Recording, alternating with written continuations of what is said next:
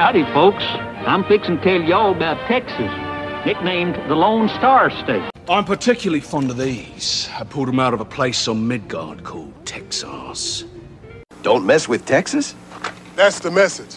I'm Walker, and I'm Texas Ranger. Taxi. I mean, anything for Salinas.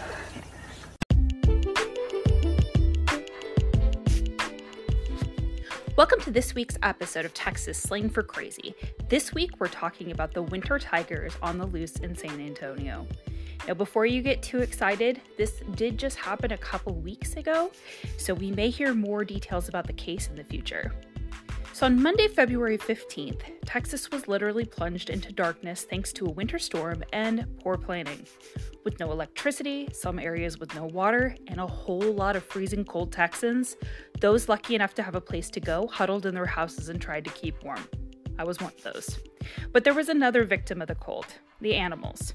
Bexar County, the home of San Antonio, has laws in place that make it a criminal offense to not bring inside your animals, and when you're not providing adequate shelter for them during hot days or cold weather, that's also a finable offense.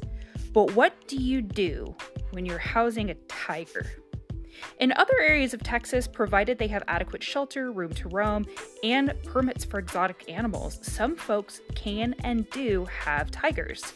But in San Antonio and Bexar County, exotic animals like tigers are not allowed. We have actually a whole list of things that are not allowed.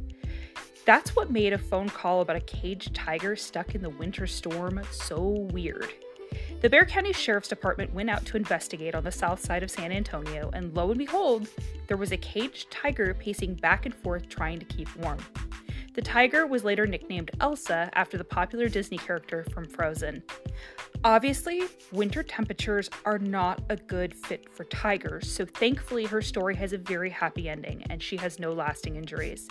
Elsa had a brief stay in San Antonio at the Southern Wildlife Rehab Center, which is amazing, and she is now at her forever home at the Cleveland Amory Black Beauty Ranch in North Texas. So good all around. The weird thing is, this isn't the only tiger story that happened recently in San Antonio.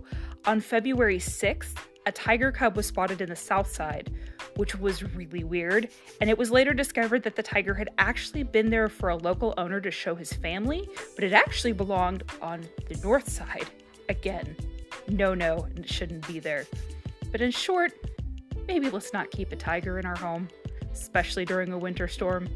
Thank you so much for listening. Have a wonderful week. We hope that brought a smile to your face. And if you want to talk to us, we are on Twitter at SlangTX. We are on Facebook, Texas Slang for Crazy, and we are on Instagram at SlangTX as well. Have a wonderful week.